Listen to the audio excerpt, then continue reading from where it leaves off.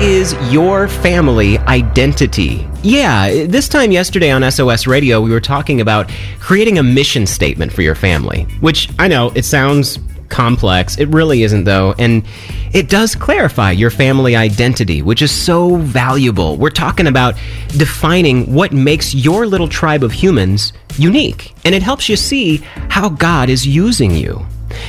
And one of the amazing things, there are actually family mission statements in the Bible. We have awesome examples here. And the first one was actually given by God himself to Abraham. Check this out, Genesis 18:19. This is what it says, "For I have chosen him so that he will direct his children and his household after him to keep the way of the Lord by doing what is right and just, so that the Lord will bring about for Abraham what he has promised him." It's perfect. You've got what the family exists to do. What is that? Abraham's going to direct his children and his household to keep the way of the Lord. How are they going to do it? They're going to do it by doing what is right and just.